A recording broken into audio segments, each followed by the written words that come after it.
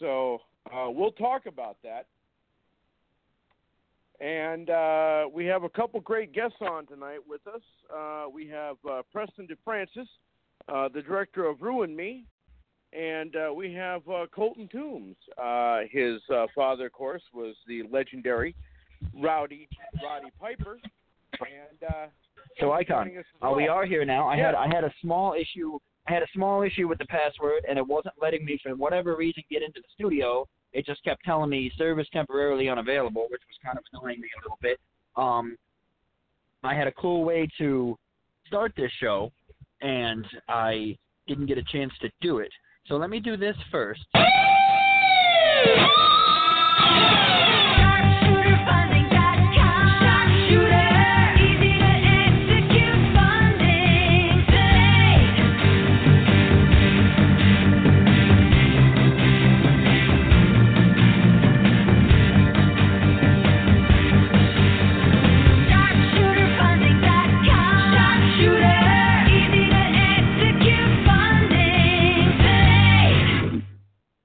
Again, go to sharpshooterfunding.com and check it out. Any funding you need, they can help you with. Also, we got this is Colin from Minnesota metal band Celestial Drift. You're rocking Attitude Era live with my guy, the Icon. All right, now, what I initially planned on doing, Icon, was before we even said anything or talked about who was on or any of that, coming out of the intro music, I had a little plan. And my little plan coming out of the intro music, literally before any words were said on the show at all, was as follows. You guys might know this song. I got sunshine on a cloudy day.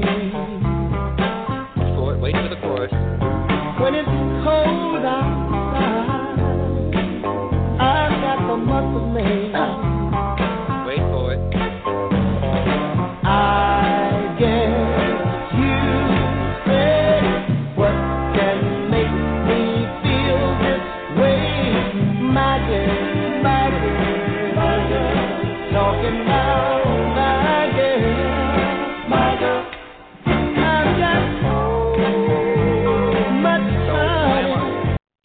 So why am I playing My Girl, you wonder? Well, just less than 24 hours ago, this is why.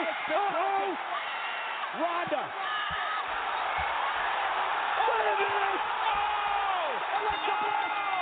Where in the world? Did Alexa Bliss come from? The Rousey Nia Jax match is over. The official call for the bell. Bliss going after, and Bliss now with the briefcase in hand. Is she going to do it? Is she going to cash it in? What is Bliss going to do? And now Ronda spit over the announce table. Alexa Bliss earlier tonight won the... The Goddess looking to capitalize on the work of the baddest woman on the planet. Well, Bliss wants to make sure that... This is brilliant! With a championship opportunity against her former best friend and the woman who beat her for the title. And the champion has one good arm. Bliss right to the leg. Go! Bliss do here. Again, the injured arm. Injured by the armbar by Rousey. Well, clearly she's been watching backstage. In trouble. Biding her time. Bliss down to the... Alexa Bliss is champion. Here is your winner and the new Raw Women's Champion, Alexa Bliss. Alexa Bliss with this for Alexa Bliss. Right back on the throne where the Goddess belongs. But boys, I don't want to rain on the parade 30 seconds in, but title right there. Ronda Rousey is not going to be happy about what just happened. Oh, there you go. You're right on the break, Coach, because we just had one of the greatest cash-ins in the history. This arrived at the perfect time, and after making sure Ronda was completely eliminated from the equation, Bliss would officially cash in, and is in, and becomes a 5-time women's champion. Hey, I'll give credit where credit's due, and this crowd could not believe what they saw. Alexa Bliss, the ultimate opportunist tonight. Alexa Bliss is now Raw Women's Champion. So, yes, my girl does it again, Alexa Bliss, with easily, in my opinion, other than Edge, of course, because the Edge cash-in will always be the best, in my opinion. But Alexa Bliss was one of the best, I'd say top 3 best cash-ins ever last night. And, you know, I said to my buddy when I was watching the pay-per-view with him, I said, they had the women's Money in the Bank match first, or at least early on in the show. I said, Bliss won it. I go, something's going to happen tonight. Because usually the Money in the Bank matches are the last 2 matches. The fact that they had the women's one early, I figured something might happen. I do kind of wish that she didn't cash it in so that she could have the build-up and really build up as a heel and then cash it in, you know, and kind of taunt Nia with it for a little while. But, boy, oh, boy, was I excited last night. And, you know, I bashed WWE Creative a lot. But I think WWE Creative did something right because this was a hell of a way. It wasn't a way to end the pay-per-view. It wasn't the last match, but it was a hell of a way to you know, get something going in that division. Because, I mean, the ultimate heel, the ultimate opportunist, Alexa Bliss, 5 Feet of Fury, doing it again. And I just was just that, and the AJ Styles Nakamura match was awesome. And you know, we're finally going to see Braun Strowman and Brock Lesnar finally. So, but I'll tell you, the Alexa Bliss thing, man, I know Granny probably wouldn't have liked it very much because, you know, she doesn't really like the heels, but boy, I'll tell you, that was amazing last night. Well, did you see Raw at the beginning of Raw tonight? Big swing. Well, I'm covering the Yankee game right now against the Nationals, so I didn't get to see it, but I get updates on my phone. Apparently, Ronda Rousey went off the deep end. Yeah, yes, she did, and she bashed old Alexa Bliss out of, but now she's down a 30-day suspension because of what she did. Not only what she did to Alexa Bliss, but Kurt Angle and some referees and. Yeah, she was not happy, and you know they called it last night. They said Alexa Bliss, not Alexa Bliss, that Ronda Rousey was not going to be happy. But you know, Alexa Bliss being the heel that she is, calling her Ronda Rousey, saying that she's, you know, an overrated rookie. I mean, she's just the perfect heel, man. I mean, I love her. Well, you know, when it comes to heels, you know, we all have our opinions, but to me, Alexa Bliss, yes, she's a heel, and she's beautiful. We can't deny that. But the thing about not Ronda Rousey, the thing about Alexa Bliss, though, is she may be a heel, but I don't dislike her. You know, there's only one heel that I wish was dead. Well, did you hear the pop last night, though? When she cashed in and she won that belt, I mean, the crowd went crazy because, I mean, I think every male on the planet loves Alexa Bliss, and I think even some girls, even the females, love Alexa Bliss. I've never heard a heel get such a pop for a cash-in because they were trying to make Nia Jax be like the hero, like the, you know, all the girls who have ever been bullied or weight-shamed or whatever. They were trying to make a statement, a positive political statement with Nia Jax. And when Alexa Bliss uprooted that last night, she got cheered for it. So it just kind of goes to show you where WWE fans still stand. It made me feel good that, because I remember I told you I had my qualms with why they were giving Nia the belt. You know, Nia Jax's whole campaign was she didn't want to be weight-shamed. So they were giving her the belt simply because she was overweight. You know what I'm saying? Like, she didn't want to be treated differently because of her appearance, but they gave her the belt because they were using her as a symbol of, hey, look, big girls can do it too. And, you know, if I was in her shoes, I'd be like, no, I want it because I'm the best, not because you want to make a political statement about anti-bullying. I don't want to be your scapegoat. I don't want to be your statue, you know. And I would have been upset if I was Nia Jax. But now you look at Nia Jax and you're like, oh, it's such a feel-good story. And, oh, a girl who's been overweight her whole life. Oh, how cute. She has the belt.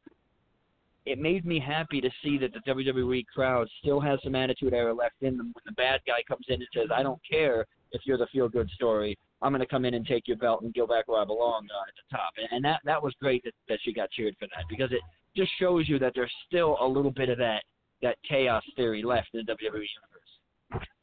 Well, I'll tell you what, real quick here, before we get too far into it, because I do want to talk about it. Our first guest should be calling in here any minute. I want to let you guys know. I don't know if you guys did your homework or not, but Preston DeFrancis is our first guest tonight. He was the director and producer and creator of the movie Ruin Me. Now, if you watch that movie, it will definitely scare you straight. And it had a lot of twists and turns. It was very well done. And I had a chance to meet him when he was here in North Dakota. And I kind of mentioned to him a little bit about, what I do and what we do on the show and everything. And he asked me, he said, do you think I could come on the show and talk about my film? And I said, sure. And I made it happen. So we're going to have him on with us. And here's the thing. I booked him as a guest 6 months ago. So, and also tonight, we have Colton Toombs. His father was Roderick Toombs, a.k.a. Roddy Piper, and he's going to be on with us. And as I told you guys last week, this will be the most heartfelt interview that I've ever been part of, and it's going to be emotional to me. And tonight, this show, I am dedicating to not only his father, Roddy Piper. I'm also dedicating this show to my father, my war hero, my first hero ever, my father, Homer Helmrast. This show is dedicated to him. So, just want to say that. I'll try not to get too emotional. So but, again, right when you think you know the answers, I changed the question. The Roddy Piper signature tagline, and yes, it will definitely be an emotional interview. But we'll get to that. We'll get the Kleenex ready, and we'll have our alcoholic beverages. But first, we have another guest. The first guest you mentioned, Preston DeFrancis. So, Icon, I'm going to let you do your thing. I'm going to step away for 1 second here to. Yankees just won, by the way. Go Yankees. I'm going to put them on commercial here and transfer them back over to the national broadcast, and I will be back. But, Icon, I'm letting you do your thing right now. Ladies and gentlemen, stepping out of the green room and walking down that aisle, the most gifted director in history of cinema going today. Ladies and gentlemen, not only will he ruin you, he will ruin me. Ladies and gentlemen, I give you Preston DeFrancis. Hey, buddy, how are you? Wow, hello. That is an amazing intro. Thank you very much. And I'm honored also to be on what sounds like it's going to be a pretty major episode for everyone. And so I'm honored to be a part of it. So thank you for having me.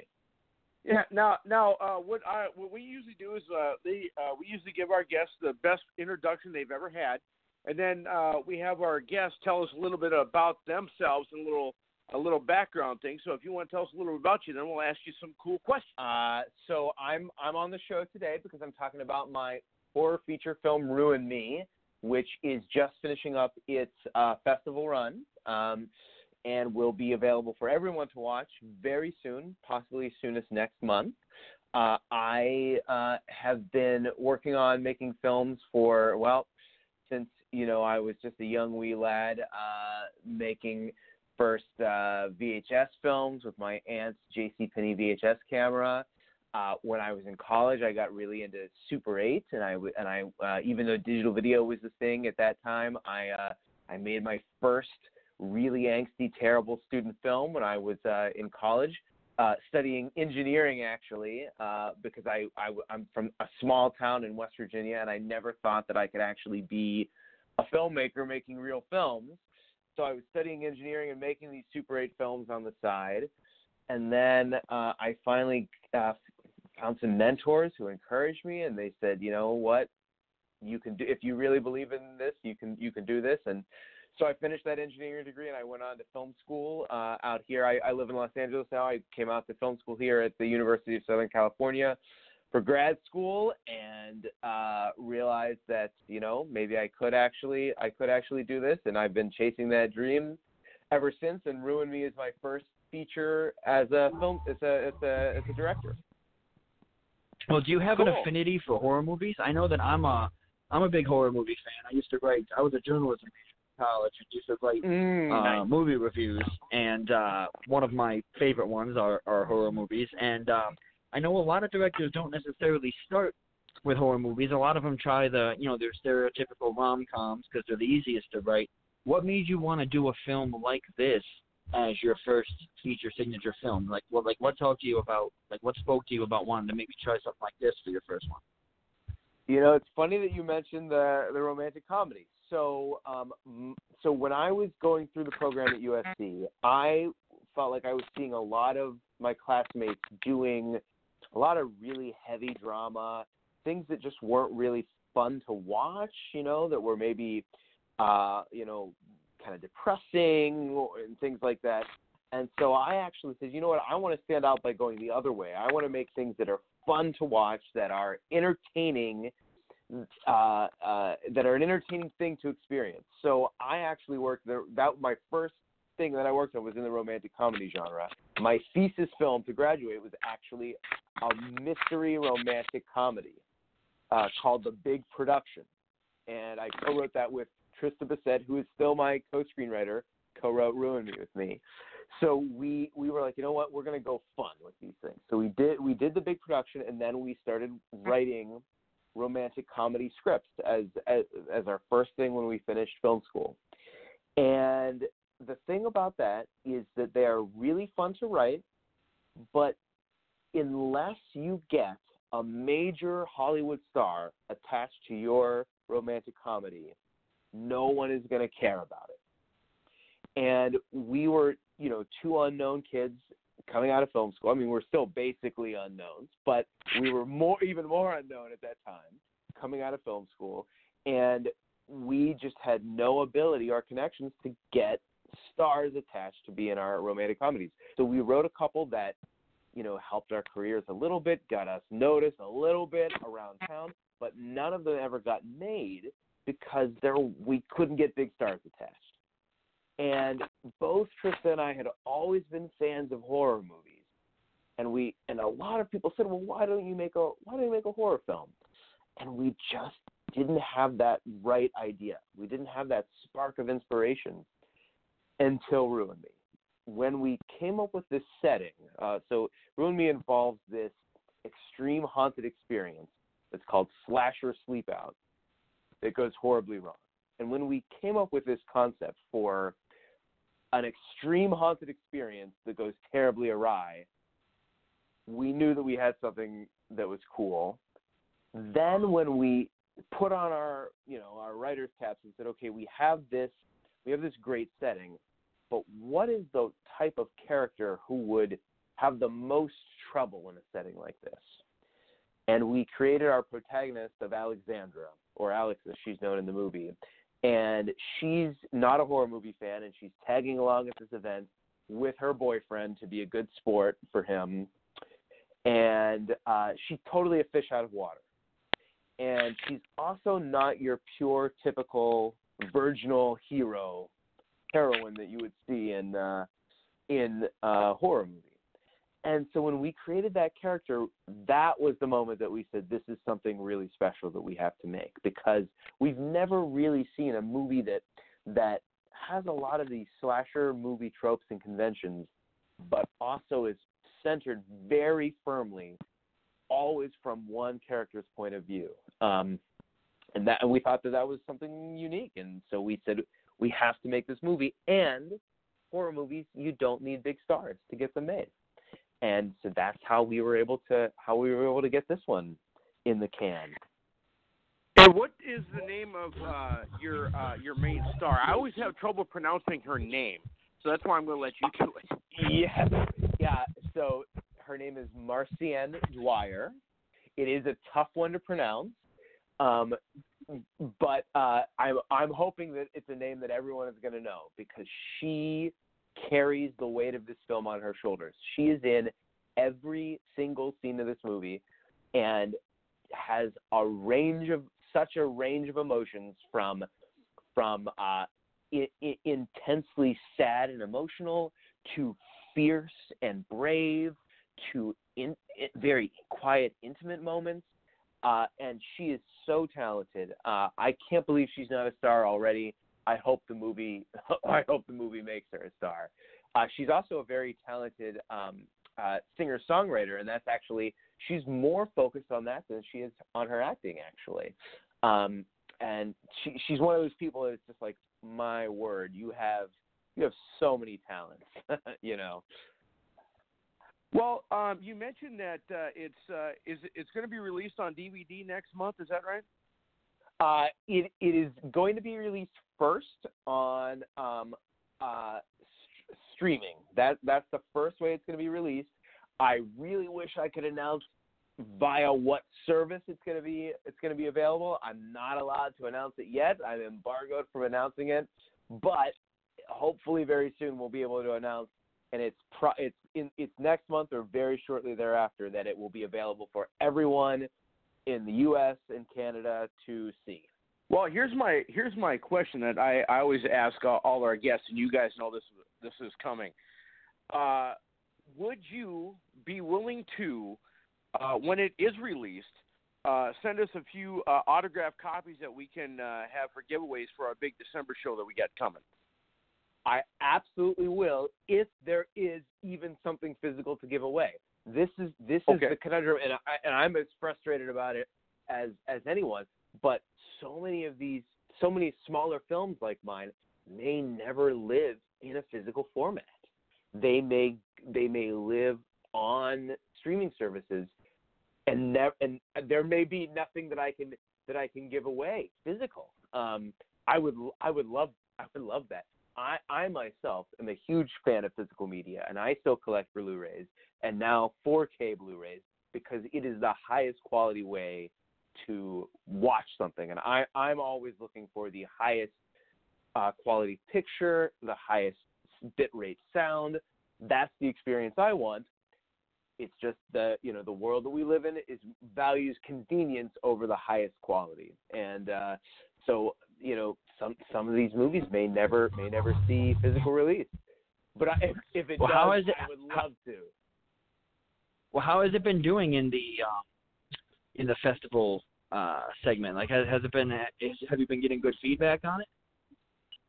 For the most part, we've been getting fantastic feedback. First of all, in terms of the breadth and length of our festival run, it's been far beyond my wildest expectations. We world premiered in London at Fright Fest, which is one of the top 5 horror film festivals in the world, last August. Yeah. And we have been going virtually nonstop since then. I will be going to our 34th festival in July, and I've been traveling around with it for almost a year now, and that in itself, just getting invited to play at these festivals, especially prestigious ones like Fright Fest, Screen Fest here in Los Angeles, and even non-horror film festivals like Austin Film Festival, Fargo Film Festival, Seattle International, to welcome a horror film like a little horror film like ours has been great. In terms of the response that we've gotten, there are some people who are so excited about it and so get what we're trying to do. There are some people, because this is not your typical horror movie. This goes deeper. This movie goes deeper than a typical horror movie. And there are some people who aren't ready for that, that's not what they want to see. And I feel like those are the people who walk out disappointed because they've come in wanting and expecting something, and they aren't willing to watch the movie for what it is. They judge the movie for what it isn't. And that's my biggest hope, is just for anyone who's down to click play. Yeah, we're going to take you on a fun ride. This is a horror film. There's going to be a lot of the horror tropes that you're used to, but we're also trying to do something a little different than all of the tropes that you're used to. And that, I want everyone to keep an open mind to what we're trying to do with this. Now, there was a scene, correct me if I'm wrong, and I know that one of your highlights, of course, for me, was when you were here in Fargo, when I got to meet you and you got to meet me, and yes, I know sir. that was definitely one of your career highlights. But there was maybe a little how you want to say it, creative difference with you and the main star. There was a scene where she had to change her outfit, and she thought that she would have to be without pants for the rest of the film. Is that true? Yes. Correct me if I'm wrong on yes, that is. So, okay. So first of all, I want to address and say that being in Fargo was a career highlight of mine. That is a fantastic festival. Everyone was so welcoming. I was so happy to be there. It's my goal to have every film that I work on show at that festival. Okay, so Marcienne had been in another horror film earlier in her career, and I won't name the film because I just don't think that would be right to name the film. But and it wasn't as good as yours. That is up to the eye of the beholder, of course. But in this film, they really pressed. She was cast in the lead with the understanding that there would be no nudity in that film on her part. And throughout production, she received constant pressure to perform scenes naked. And that's something that's really unfair. And that as a filmmaker, I would never. Sometimes, and even in my movie, there is sometimes nudity called for. But when you're casting those roles, it is your duty to be 100% upfront, to share the script pages, to answer any questions that the actresses have, and just be so upfront about anything like that, so that you give the control over to them to decide whether or not they're comfortable with it. So in Marcienne's case, she was the lead, and there's absolutely no nudity called for, no nudity written in the script, and that was our agreement. So one of the cool things in our movie are the T-shirts that go along with Slasher Sleep Out. The design is so awesome. But I didn't get to see the design for that T-shirt until maybe a week before we started shooting. And when I saw that, I said, man, that is awesome. We've got to find ways to work that into the movie more. So one of the ways and this is a last-minute rewrite, we decided to work it in, is that at one point her character goes into a body of water. Is freezing cold and wet when she comes out. So her character changes into that Slasher Sleep Out shirt for the rest of the movie. And to me, that was just a minor change that she changes into the shirt. So we did a quick script revision where we wrote, she changes into the Slasher Sleep Out T-shirt. And when Marcienne read that, she, I think, was very sensitive about it because of what had happened with that earlier movie. And so she thought that she was changing into the Slasher Sleep Out shirt and nothing else. She thought that for the rest of the movie, which is like 20 more minutes of movie, 30 more minutes of movie, that she was going to be running around in her underwear. And she was such a good sport about it. The night before we started shooting, it was right around when she got those script pages, and she said to me, I noticed that you have me changing into this shirt, and I guess I'm not going to be wearing pants for the rest of the movie. And I felt so bad and so guilty because that was never our intent. And it was just about her changing her shirt. But she, to her credit, she was willing to go along with it if that's what we wanted. But that was absolutely not what we wanted. It would have been a lot of intense emotional stuff happened, and it would have been very strange to have her not fully clothed for those emotional moments. Now, as a director, and I've only had a chance to see the film once because it was only at the premiere, but when it's available on streaming, Are you able to tell us where it's going to be streaming? Like, is it Netflix or Hulu, or can't you mention that yet? I can't yet. Okay, you can't. I can't. It's someplace really exciting, and it's a place that's the perfect home for a film like this. But I can't tell you where. I'm sorry. Oh, it's okay. Because the thing is, what I'm going to do, and I know what Big Swing's going to do, and what Granny Hawkster's going to do, when what I'd like you to do is want you to messenger me on Facebook when it's going to be and where, so I can let them know. And would you allow us to announce on our show when I find out to let people know? Would I be able to do that? Absolutely. I would love it. My next question is, as a director, you want to go for the mainstream. You want to get the Oscars. You want to get the Emmys. You want to get the big awards. You want to get all that, the Tonys and all that stuff. Now, do you have any projects now that you're working on, that you're writing or thinking about that you can talk about? And also, as you know me as the good guy I am with the great introductions and everything, would you have a small part for me in your next movie? Yes and yes, absolutely. So you're absolutely right that the dream, of course, is to be on that stage, winning one of those awards, winning an Oscar, winning an Emmy. All of that stuff is absolutely part of the dream. But as I get further along in my career, honestly, the real goal, and I think any person who is authentically an artist, the real goal is just to be able to keep doing it, and that's the constant challenge of, with a little film like this that is not, it's not making anyone rich. It's now how do I grow to that next project that maybe will be a little bit more prestigious, and maybe number 3 I can grow to even further prestige. It's the goal to me is always just to be able to keep doing it and to keep making a living doing it, which it's really hard. It's a constant struggle in any field, any artistic field. It's a constant struggle to be able to make a living and do it. So our next movie that we are putting the finishing touches on the script now is also a horror film.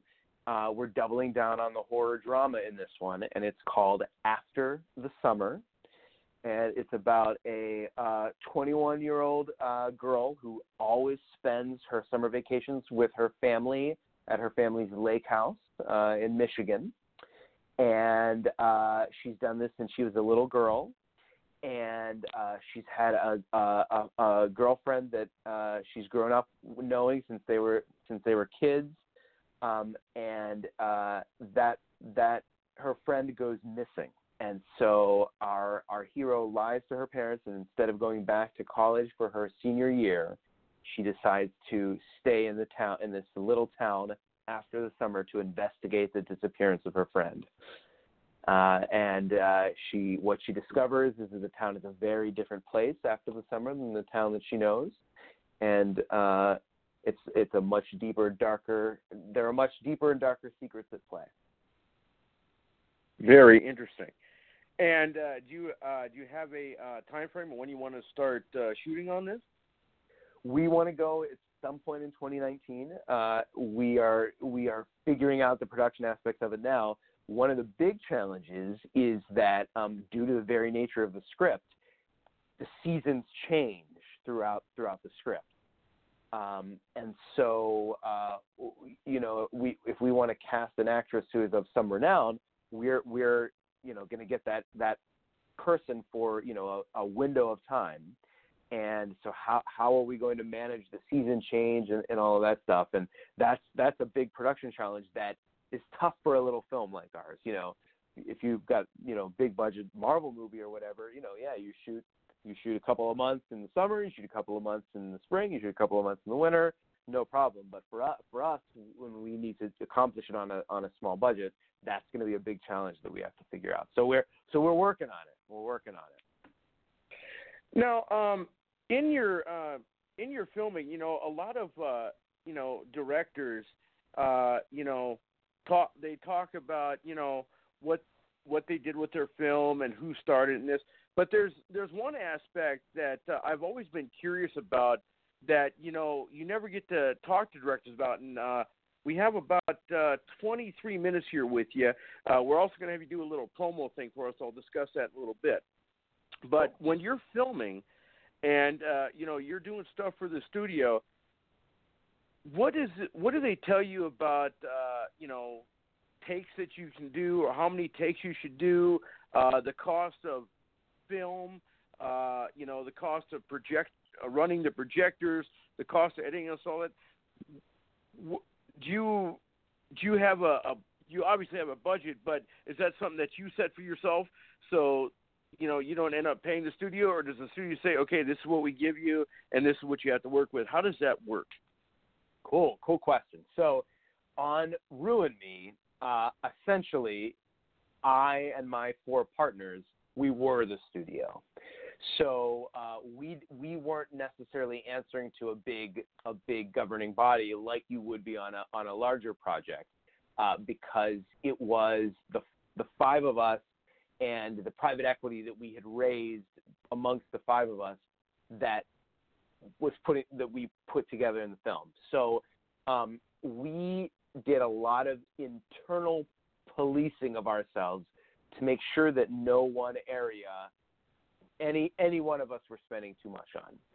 So I knew that I only had so many takes that I could get. Now, the good news is that in today's world, when we're shooting digitally, the cost per take is not really in the film stock or in the processing, because a few years ago, your negative, the processing of that negative, all of that stuff, that actually was a big cost, right? Now it's all ones and zeros. It's all bits. So, you know, the hard drive space is not that expensive. So that is the big cost. The big cost doing a ton of takes, though, is time. Because if you as a filmmaker are trying to chase some version of a scene and you're sitting there doing 10 takes, 15 takes, 20 takes, you're burning up a ton of your day. And if you have to go into overtime, then you're paying your actors overtime, you're paying your crew overtime, and that is a huge expense. And then, like, people get burned out, especially on these little films, you know, because we're not paying them a lot. Everyone is wearing a bunch of hats, you know, everyone is doing multiple jobs. So, you know, you just want to do your best to be respectful that, you know, yes, I'm the director and I'm the big boss on the set, but at the same time, everyone who's there is there because they're really good at their jobs.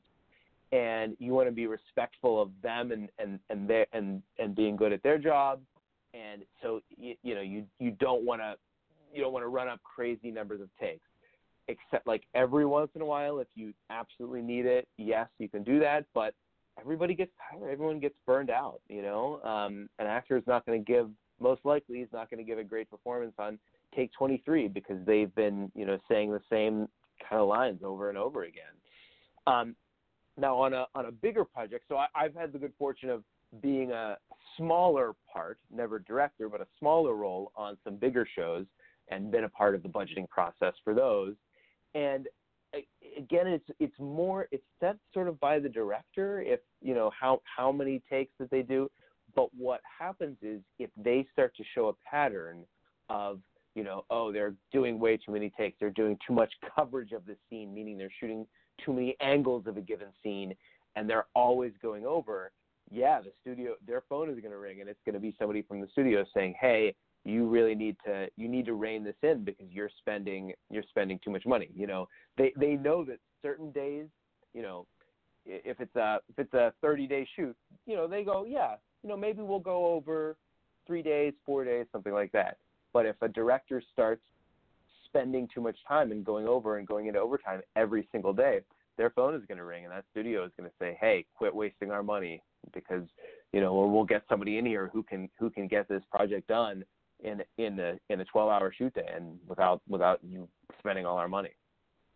And how many days did it take you to shoot Ruin Me? We shot in 15 days, which is extremely fast for a feature-length film. And we did shoot one extra day of pickups. We shot 15 days in Muskegon, Michigan, and then we did one extra day of sort of insert shots a few months later once we had edited a lot of the film and we could see where there are a few places that we really just wanted to clarify some story points or make something a little bit more emotional, or a couple of our blood effects. We have a couple of cool blood gags in the movie, and we wanted to make those look a little bit better. So we were able to do those actually in the DP, our director of photography's backyard, and he lived in San Francisco. So we all just went up there and shot in his backyard. So now, as you're editing the film and everything, and then you put everything together and oh darn, we didn't get the right line, or something was flubbed, or we didn't get right take. Now, do you have to call the actors from that scene back and say, okay, we're going back to the original place where we're filming, and we got to redo this? Does that ever happen? That absolutely can happen. We on this film, because the budget was so limited, we knew that we probably couldn't go actually back to Michigan. So what you have to do when you're editing and you realize those things, you just have to be super surgical about what you need. Let me give you concrete examples of both fixing it with additional photography and fixing something with sound. So, okay. So we have one of our coolest scenes in the movie is this big emotional beach scene. If you remember, right in the middle of the movie, it's got underwater shots. It's got a stunt of somebody coming down a hill. So we realized that we needed more close-ups of Marcienne, of our lead actress, to really sell the emotional journey she was going through in that movie. But we knew that we couldn't afford to go back to Michigan, and it was the wrong season. It wouldn't have even matched. So what we did is we really surgically decided which moments we needed close-ups for. And so we looked at the wide shots that we had already shot, and for a couple of close-ups in the beach scene, we reshot them in San Francisco. There is against blue sky in the background, so it can match anywhere. But there was a little bit of this long beach grass in the foreground. I went to Home Depot, looked at Home Depot and looked at Lowe's or one of those places that have a big garden center. Just looked at. I had a picture on my phone of what that beach grass looked like, and I just went around and looked at all their garden center, and I found grass that looked the same. And so you just place it right in the bottom of the frame, and you have just licking the very bottom of the frame, you have this grass that looks the same. And all of a sudden, from that wide shot where she's on a beach in Michigan, now you cut to a close-up, you've got a little bit of grass in the foreground, you've got blue sky in the background, you make her look the same, you have the makeup artist match her look, costuming, lighting, you match all that stuff, and all of a sudden, when you cut those two things together, it looks like that close-up is shot on the beach in Michigan, but we were actually in the backyard in San Francisco. So that's and it's one funny way now that you told me that. Now that you told me that, I won't look at that scene the same way again.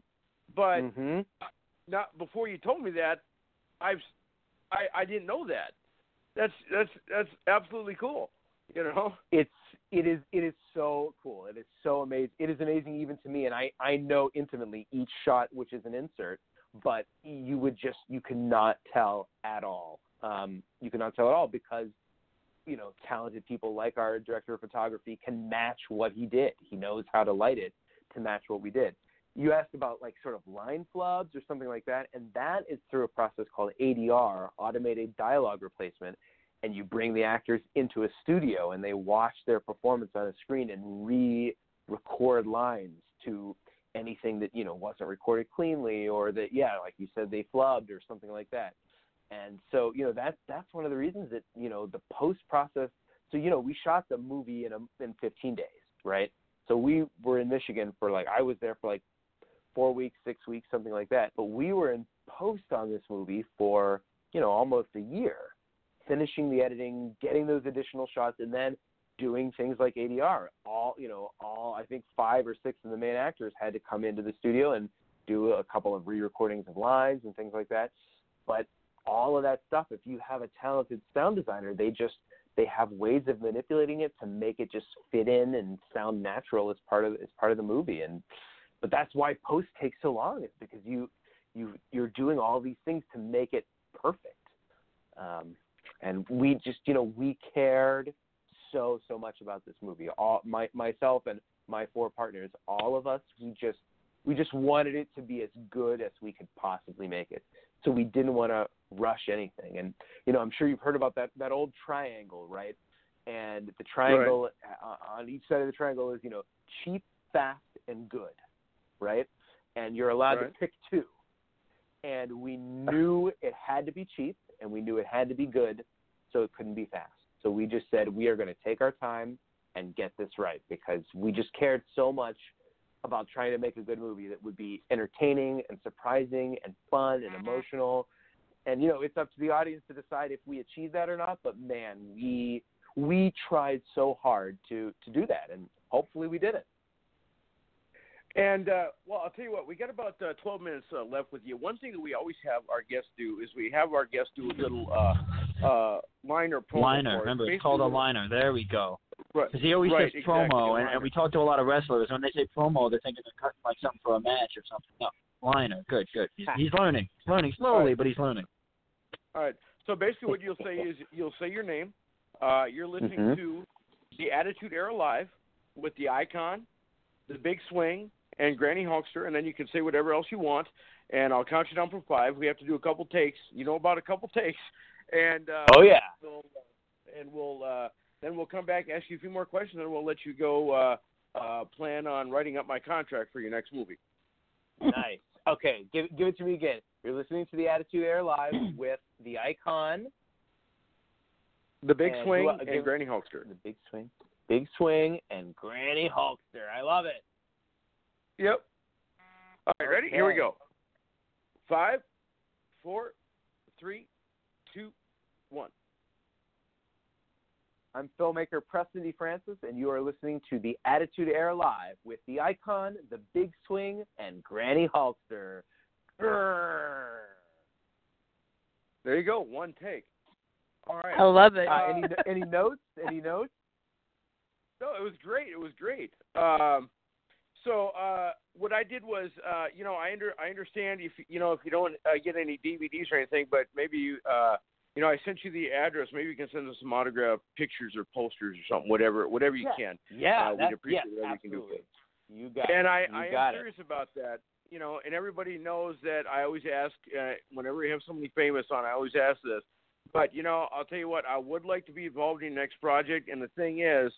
And people think that I'm just doing an ego statement here, but if you were to have me in your next film, even as a cameo, when you come back to Fargo, I guarantee you that theater will be sold out. Back to Fargo? That's cool. No, when has he ever even been to Fargo? I believe it. He did go to Fargo. No, I know. Icon, you could be in a horror movie, and you could be in one of his projects. Think of it this way. It's like they just pan the camera to your face, and then everyone's like, "Oh my God!" And it's like the scariest movie of the year. There you go. It's like the old Blair Witch. It's like the old Blair Witch Project sort of feel.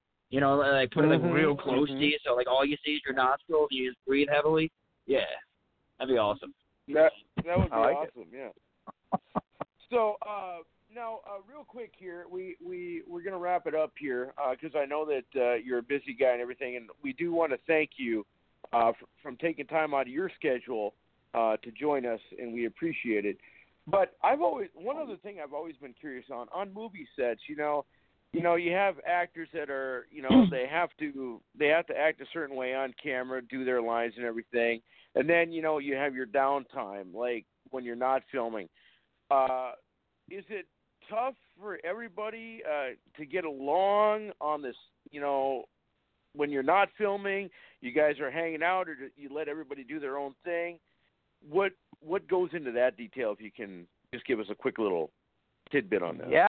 Yeah. So it is very interesting. A lot of people liken film sets to summer camp because, like in summer camp, you are with this group of people for a defined set of time, and it's a very intense time because everyone is working really hard.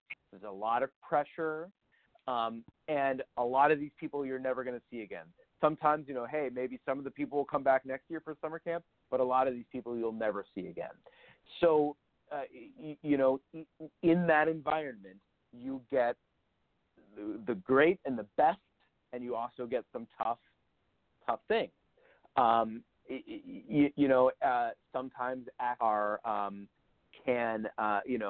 some actors can have fragile egos or can have a very different process than other actors. And so sometimes their needs can be different. Sometimes even that this can apply to crew members, because sometimes crew members can get an ego or can think that they are better than everyone else or something like that.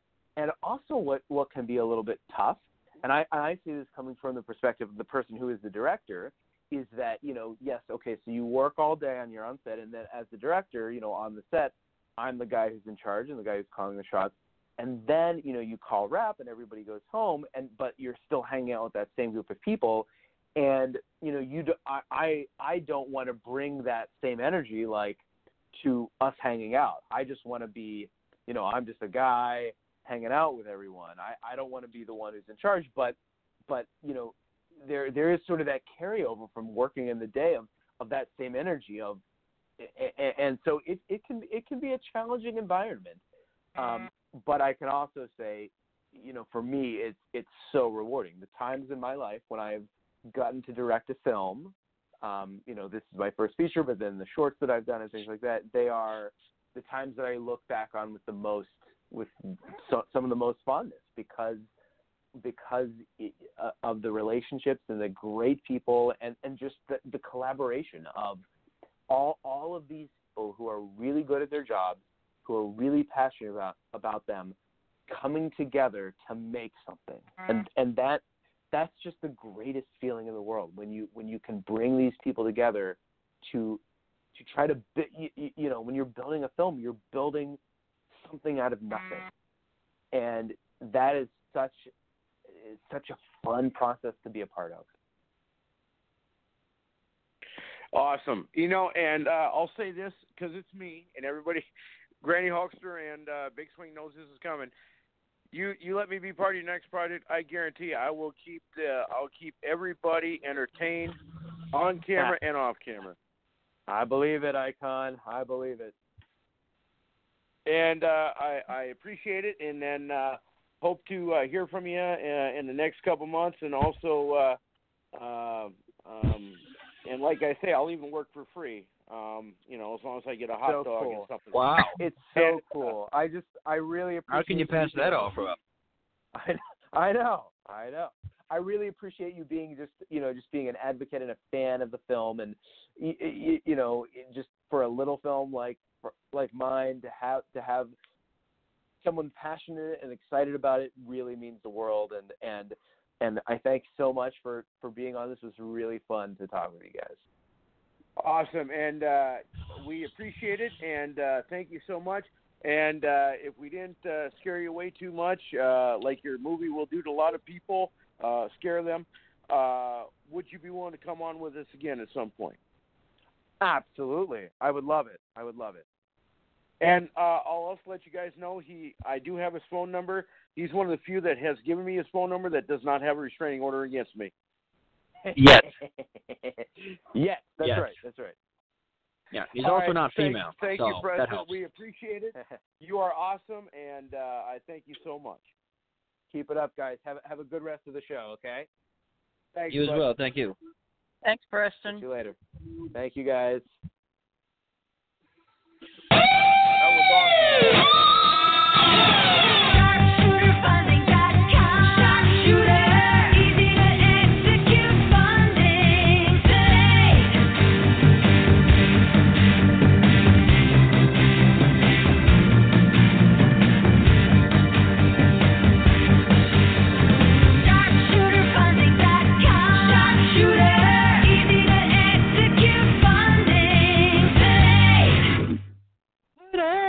Yeah, I was singing along with it. Again, great interview there. Always fun when we have a non-wrestler on just to, get their take on things. Like, whenever we have actors or movie directors or, baseball players, managers, whatever it may be, on with us, it's always good to sort of take a step away from the wrestling world for a minute and talk to them. And, that movie has been getting crazy reviews. A lot of people love it. It's got that sort of independent, raw horror feel to it. I'm anxious to see it. And, I don't know if you guys have yet, but I'm excited. I'm a horror movie buff anyway, so. Hey, you guys heard it here. I might have a little cameo in this next film, which would be awesome, wouldn't it? Well, you'll work for free, which is dumb because now he's going to hold you to that. Right. And it's on tape. Because now, hey, exactly. Now when you say, hey, where's my royalty check? You'll be like, you said it worked for free. Well, at least give me a hot dog. Yourself. Hey, real quick here. Well, yeah. I want to announce that we are going to have Jade Hart and Paul Pitch. They are the CEO and CEOs of SharpshooterFunding.com. Nice. Which Jade Hart, of course, is Bret the Hitman Hart's daughter. And also that show on July 16th, we're going to have Natalie Byrne. She's a great actress. Nice. She's also did a great horror film, and she's done a lot of great stuff. She's going to talk to us. And, hey, she loves the Icon, and I have her phone number. She hasn't put a restraining order on me either. Who doesn't love the Icon? Is really nice. The Icon is badass, man. Right, and then I'll also let you guys know next week before our next guest calls in, we're going to have Texas Wrestling Entertainment on with us. We're going to have Robbie Wolf from the American Pickers is going to be on with us. Oh yeah, and Robbie. We're supposed to have Dennis from Mondi on with us. He was good friends with Andy Kaufman. He was going to talk, but he might not be able to make it. So what about Dennis Rodman? That'd be awesome. Yeah, we may have Sylvester J. Fox on with us next week. Ooh, Sly. Haven't talked to him in a while. Yep. So he's still using the golf club? Yeah, as a matter of fact, he used that golf club to win the Fargo Championship. He holds the belt. And oh, nice. Wait, he holds the belt. I thought he was just a manager. I didn't think he was. I didn't think he was an actual wrestler. He is. Well, he cheated to win the title, and he will not defend it against me. So right here on this show, I'm going to challenge him to a fight. Stay tuned. Nice. You don't want to miss it. All right. Okay. So our next guest will be calling in shortly. Yeah, yes. And so we're going to have fun. And also, let me ask you, when do you think? Okay, continue. Okay, and also, there's a couple wrestlers. I want to pitch the show right now. July 2nd, we're going to have the American Giant David Belzner on with us.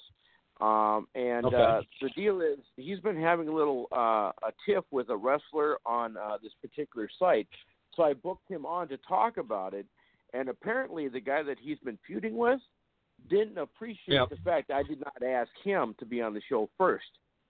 So he has told me that good old jealousy, jealousy and envy. Yeah, he has told me that because I did not invite him on, he may call in and ruin our show. So we'll see. Nice. Sounds like Granny may have to play referee. Oh boy. Please do. Yeah, you might have to get in the middle of this one. Yes. Well, that's all right though, because Icon, there's always two sides to everything. Icon comes on and says this, and this, and the person calls in and says, "Oh wait, you did blah blah blah." And, there's always two sides to every story. So I'm going to play devil's advocate here and give the benefit of the doubt until I hear both sides. But one quick question. We do have our other caller on, Icon, but let me ask you this. How long do you think Braun Strowman is going to hold this Money in the Bank before he finally cashes it in on Lesnar? Is it going to be an official match, and if you say, I'm cashing it in at SummerSlam and I want a match with you, or you think Braun Strowman's going to take the traditional cash-in route and, they're going to have it be, Roman Reigns or whoever versus Brock Lesnar, and he's going to cash in during that match? Well, I think actually what's going to happen is I think he's going to he doesn't need to sneak attack on Lesnar, but I think I don't think he will. I think he'll do like a John Cena did, and he'll say, "Hey, I'm cashing in here, so this is what you got to do." The match, yeah. I think he'll go that way too. Strowman's so big, he doesn't need to sneak attack route. But anyway, Icon, same thing again. I'm going to step aside and bring the Yankees back to the local broadcast, and then switch back to national. So I'm going to let you do your thing. This is the interview we have all been waiting for. I know Icon's had jitters all week getting to talk to this individual, and I know it's going to be a lot of good stuff coming out of this one. So again, Icon, I will let you do your thing. I will be here in and out. Ready Holster is here as well, and the intern is patching them through right now. Ladies and gentlemen, stepping out of the green room and walking down that aisle, the greatest son of any professional wrestler in history. A great friend of mine. His father was my hero. His father was my father's hero. And without trying to get emotional here, I want to bring on Colton Toombs. Hey, buddy. Hey, how you doing, man? Well, the tears are flowing already. I've dedicated this show to your dad and to my dad, and I thank you for joining us, and I'm going to try and get through this without getting too emotional, but it's great to have you.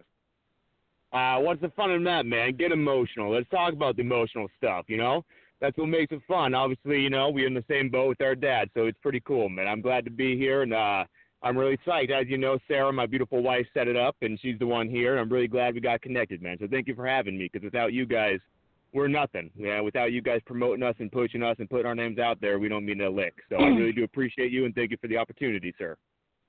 All right. Well, first off, there's one thing I want to clear up, and then we'll talk. Well, I'll ask all the questions that I have in the time that we have.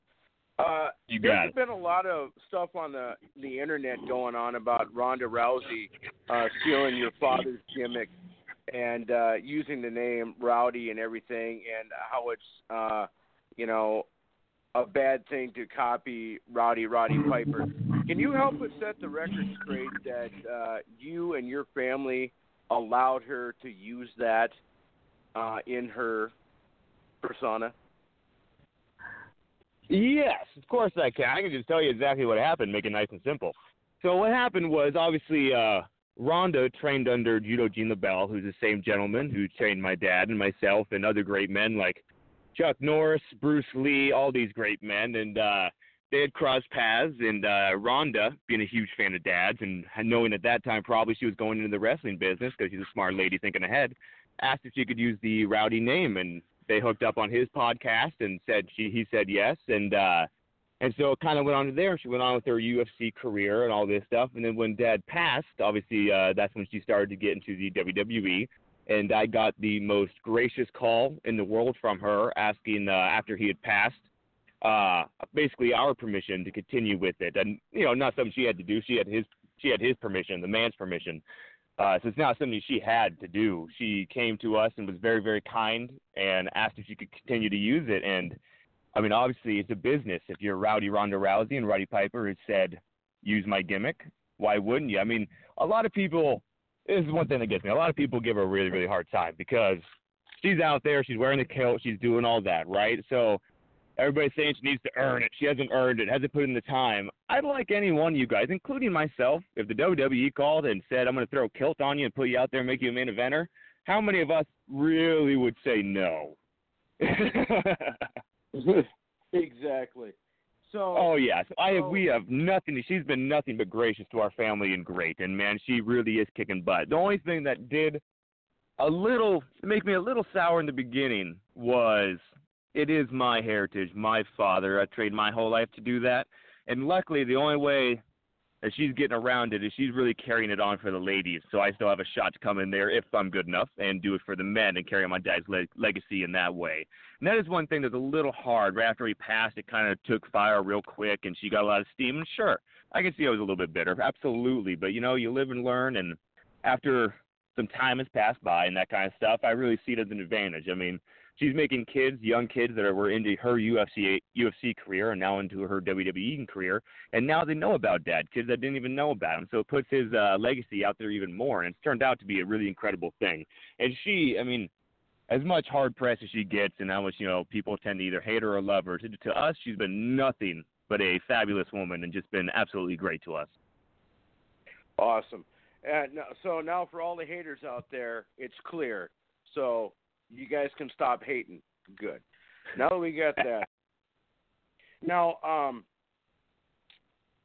there's several things I want to talk to you about. I remember seeing you. I believe you were, correct me if I'm wrong about the age, I probably am, but I believe you were 5, 6, or 7 when you appeared on a WCW Monday Nitro, and your dad was talking about not wanting to fight anymore. He had nothing else to prove, and you were in the ring, and Hulk Hogan came down, and they were going to attack your dad and this and that, and you were there. Do you remember that? Absolutely. How old were you? Let's see here. About 6 years old. Okay. Now, I remember how every time I watch that clip, how emotional I get because of how your dad protected you in the ring. Reminded me a lot of how my dad has always protected me. And it was very emotional every time I see it. I always break down and cry when I see it. What is your main memory of that segment when you were there? So one of the big things for me, when you're a 6-year-old kid surrounded by giants like that, it's terrifying. But you don't realize when there's 3, 4 men in there all pushing over 250 pounds, how much that ring really moves. I mean, it almost feels like you're on a boat. You're swaying with every step. It's moving. It's a scary thing to be in. I remember coming in there originally and just being terrified. But my dad and I have been we've been best friends forever. I mean, literally since I'm the only son, so we had a really good connection. And I remember being real scared about the first 30 seconds, minute, 2 minutes. And at one point, Dad kind of looked at me and just grabbed my shoulder because he could tell I was tense. Because he was Dad. He knew me that well. And he just touched me. I look up, and it's Dad. And everything just floats away. And I know no matter what happens, none of those guys are going to hurt me because my dad's there. And as you know, man, if your dad's there, you always feel safe. You always feel like you can accomplish more than you probably can. They can always push you to do more than you think you can. And that's one of the first situations in that where I was really, truly scared and terrified of what I had to do. But because Dad was there, he pushed me. Now, you have, I believe, you have 6 other sisters. Is that correct? Or because you mentioned your only son. Yep. Roddy. So I have 3 sisters. He used to say that he had 6 kids. And the truth behind that was there's 3 daughters, 1 son, and he had 2 goats. And young goats are called kids. But being the hot Scot Roddy Piper, 6 kids sounds better than 4, doesn't it? Right. Yeah, and it is. It's funny how you laugh like that because you laugh just like your dad did. Oh, thank you, man. Too. Yeah. Now, fast forward a little bit. Yep. If you don't want to talk about this, I'll understand. But when I first heard that your father had cancer, here is my thought, that cancer had finally made a smash because nothing can take down the hot rod. You know, you're there's no way, and it didn't beat your dad for the longest time, and it to me it never did. But when did you find out about it, and how did he tell you about it? You know, when we found out Dad had cancer, it was actually a really crappy situation. Pardon my language. So we were I was young, and we were in the hospital visiting my great-grandma, and my dad had happened to be checked into the same hospital. And we were upstairs because my dad had just found out he had cancer, and he needed a few minutes to kind of figure out how to tell the family. So we went upstairs to great-grandma's room. We're saying hi, and lo and behold, she dies in front of us. And this is our family's very, our family's very, very close. So we come back downstairs, and we're just petrified. We're crying. We're doing everything. I'm young. I'm bawling. I'm snotting and tearing. And Dad has to tell us he has cancer. And it was one of those moments where, like, when your great-grandma dies, that's one thing. It's your great-grandma. I mean, to a point, you kind of expected that kind of thing. But your dad, especially my dad, I mean, I'd watched him be run over by cars, stabbed, beaten over and over, and I truly thought he was invincible. But to see the look in his eye, especially after something like that, when he tells you he has cancer, after that had happened, it almost just wiped out what happened to great-grandma, because, not saying that, it wasn't a really hard thing, but when your dad tells you that and looks in your eyes, it's different. And as you know, I know you thought your dad was invincible too, man. It's just the way we think they are as sons. Your dad is your hero. They're invincible, and he tells you that, and it's one of the hardest moments of my life. I did a lot of growing up in that moment. After that, I ended up a few years later when he started to go through the radiation and treatment. I didn't miss a single one. We were together for the entire thing. It was a 6-month period. And for the radiation, the first portion, and I made every single one with him. And we went together, and he would come out just a different man. But then he'd see me, and he'd raise his shoulders back, stand up, and he'd turn into Dad again. I mean, no matter what happened and how hard it was, the second he got in front of me, he became that invincible man again. So, yeah, I truly did believe he was invincible. Yeah, and my father, as a matter of fact, is if he's not listening to this, he's going to hear this, and he knows that he's really the only hero I have, and right. Just like your father is your hero and my hero, and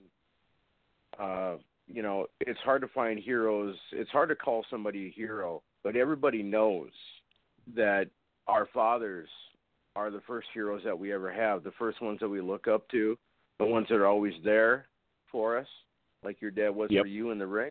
Like my dad is for me. Whenever I need him, he's always there, Absolutely. And our fathers are our rocks. And, Dad, I know you're listening, and I just want you to know I love you. Anyway, so as we move on, like I say, I don't want to get too emotional here. No, it's okay, man. That's okay. Don't worry about it. Well, a lot of people wouldn't expect that from the Icon, so I just will try not to do it. But now we'll fast forward. We want to talk about you a little bit. Now, when did you start training? Okay, so I started training. My first martial arts I took was Taekwondo, and I started that at 4 years old. And Dad had me go through, maybe 16 different senseis in different times in my life. And so from about 4 years old until 16 when I made the decision that I wanted to give it a shot for a living.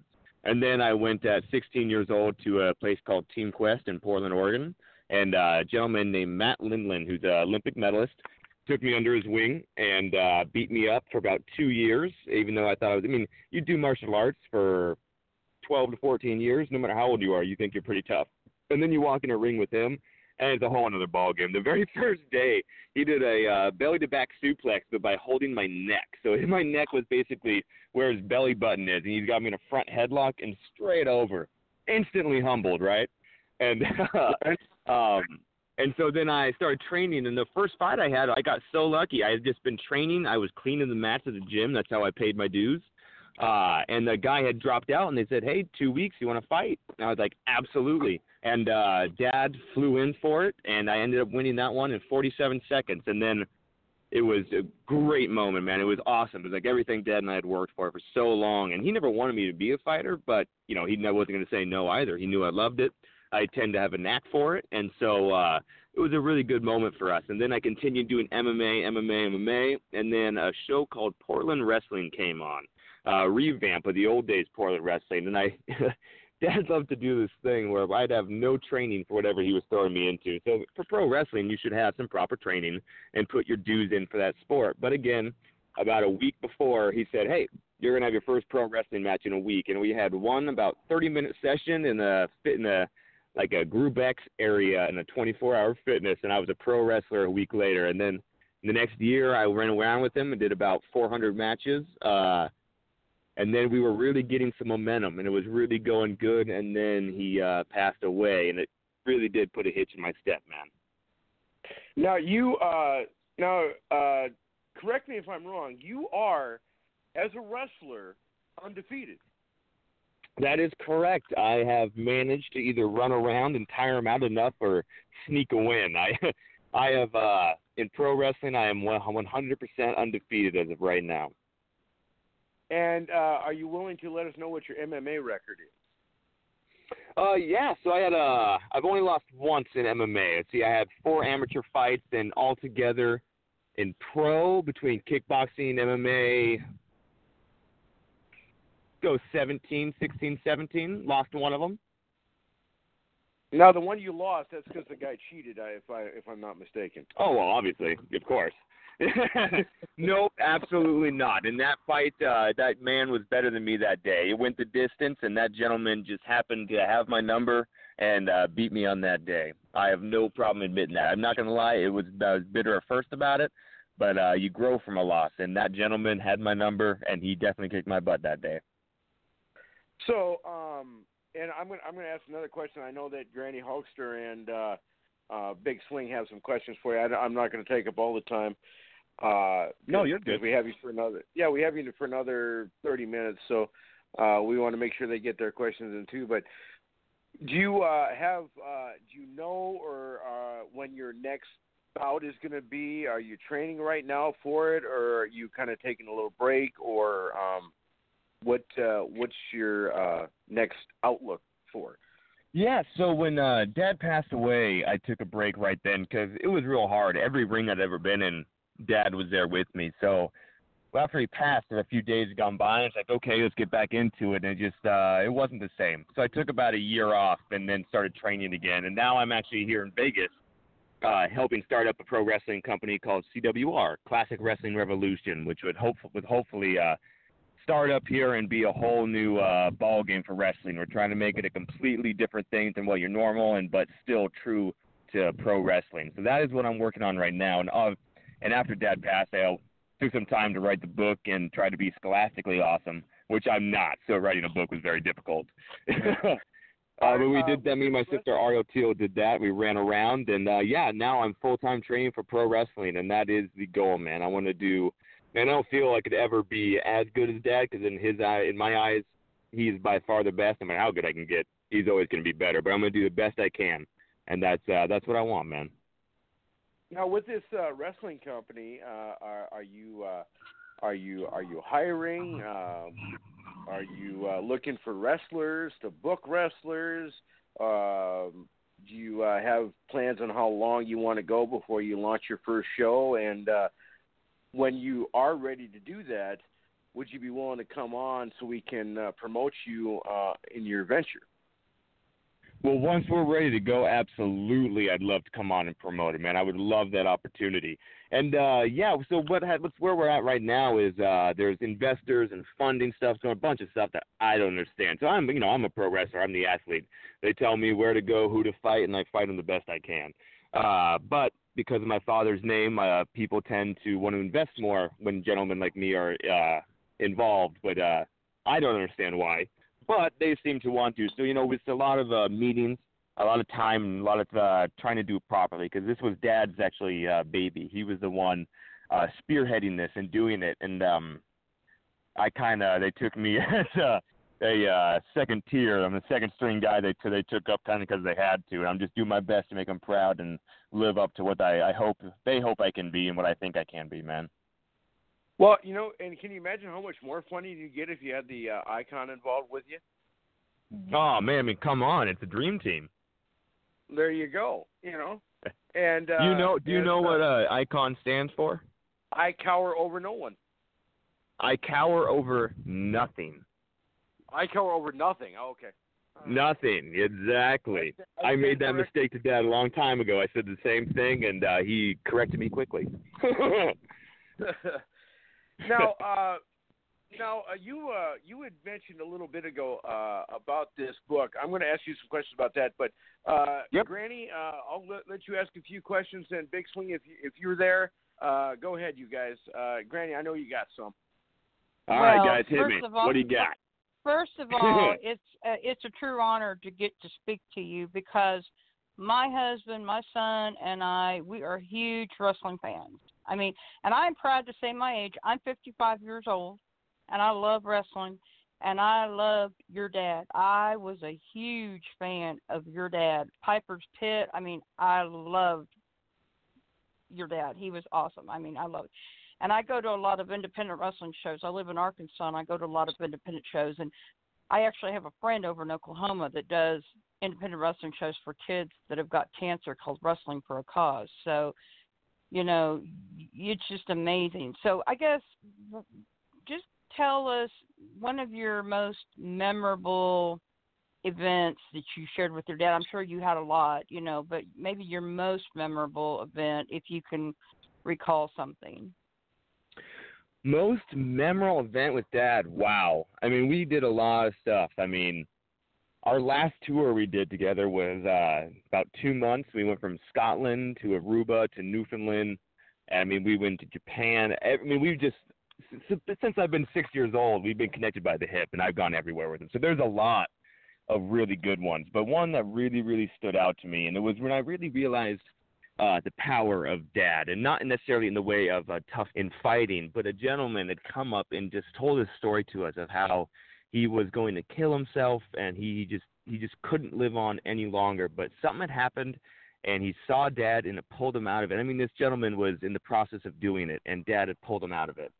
And in that moment, when that gentleman came up to Dad and just was teary-eyed, and you could see the trueness in his heart, and that was one of the biggest moments I realized. I was probably about 14 years old, about the power that Dad had, and that's the point I realized, wow, I want to help people like that. If I can help one person in my life the way that he helped this gentleman, then that is, I will have succeeded in everything I've ever wanted to do. So that is one of the most memorable moments for me, is when I really realized the power and the reach that my dad had. Because before that, you see him on TV, everybody says he's great, but he's just Dad to you until there's a moment, an epiphany moment, and that was it for me, when I really truly saw what he accomplished, become, and how he had touched and helped people. That was a big one for me. So I'd have to say that's my most memorable moment about Dad. Well, that's awesome. I mean, now, I mean, now I know your dad at times, a lot of people, considered your dad to be the heel, and everything. And I got to tell you a little story about Granny.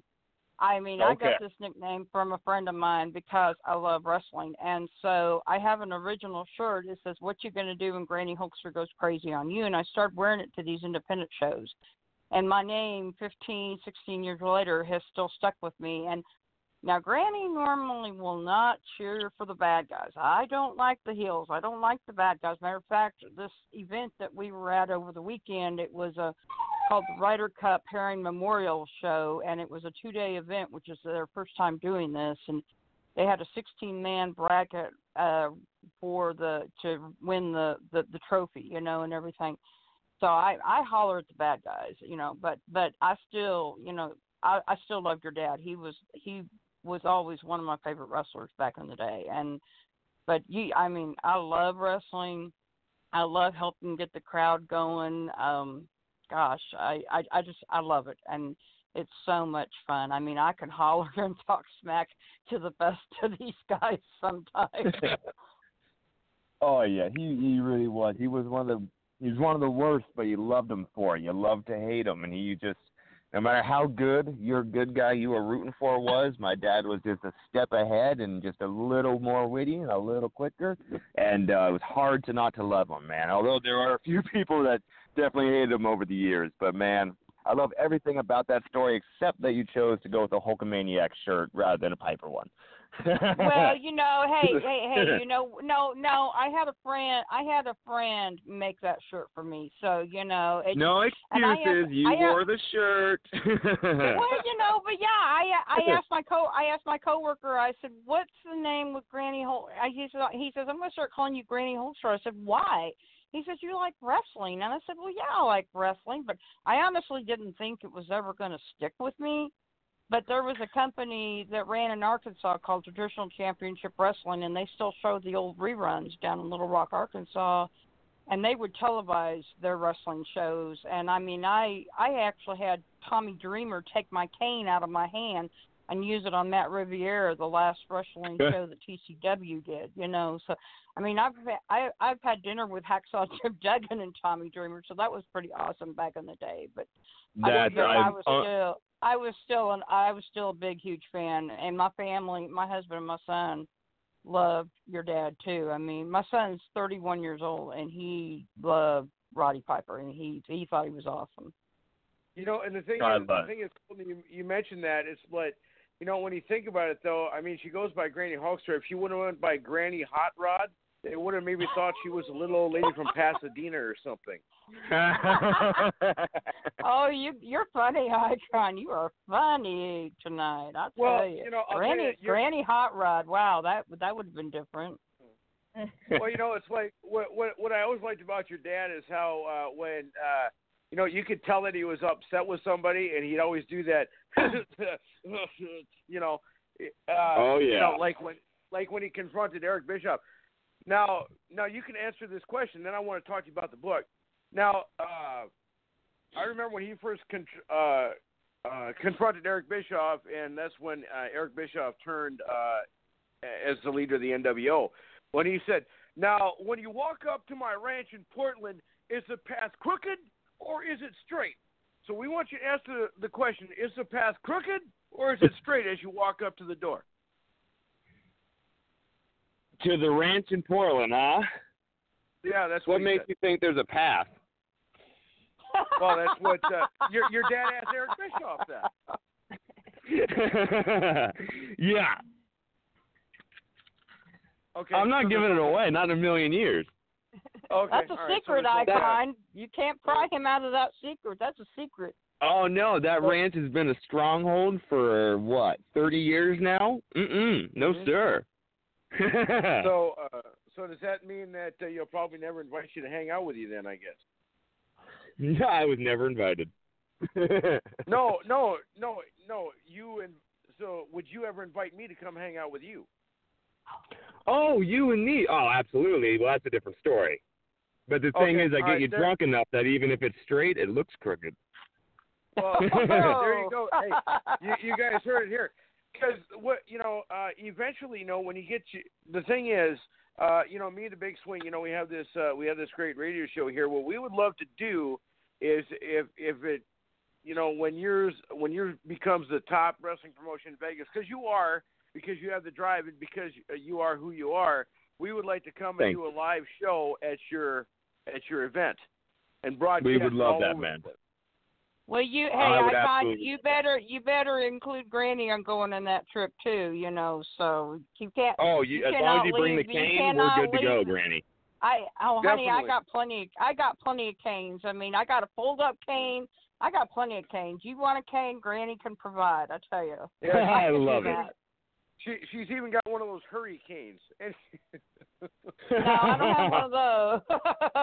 Just a fold-up one, because that's what Tommy used on that. Yeah, and as you can see, I've already debuted. What I can do is I can do ring announcing and podcasting at the same time. That's a skill. There you go. So now you had mentioned a book. Could you tell us a little bit about this book that you were talking about? What it's about, and who wrote it, and how long it took you, and all that? Yeah, absolutely. So the book is called Rowdy, the Roddy Piper story, and it was written by myself and my beautiful sister, Ariel Teal Toombs. I did most of the work. She did the stick figures that were drawn in the back. I did everything else. It was so Dad had actually started this book. He went on a tour and he talked to his sister. So Dad was trying to find himself. There was so much mystique built up around Dad, and there's certain parts of his life that he just completely forgot. Most of his childhood and becoming a young man, and it all really started with pro wrestling, and anything before that, you're 13 to 15 years old in pro wrestling. Everything before that kind of gets washed away. So he was really trying to find out who he was and go back there. So he had started these interviews and done all this, hadn't put anything on paper yet.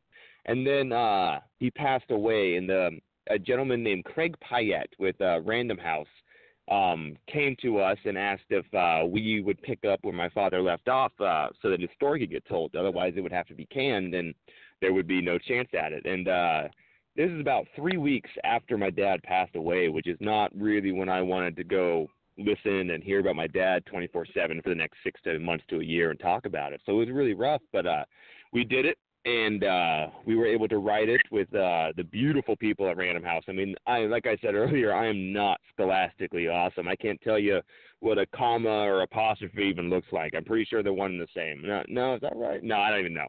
So they were able to go through all my jibber-jabber and make it into this beautiful book, and my sisters as well, making it this beautiful book that would have told a great story about Dad.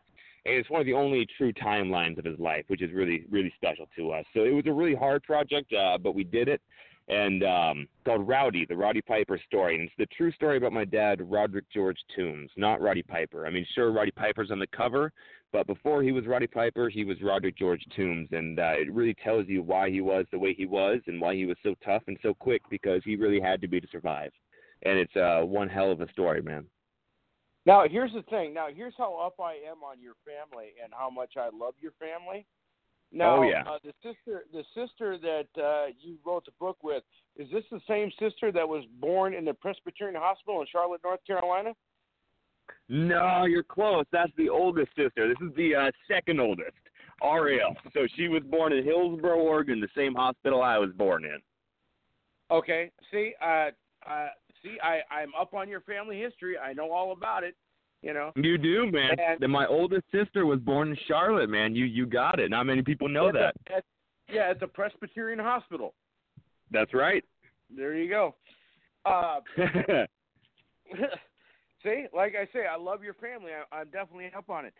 And you know what I'm talking about. No one else will know what I'm talking about. But that one item I was going to buy from you, if I'll understand if you sold it. If you still have it, I'll get you the money. If you had to sell it, I understand, if you know what I'm talking about. I do, sir. And no, sir, I've kept it for you, man. Okay, I get paid this week. I'll get you the first payment, and then we'll go from there. And I appreciate it.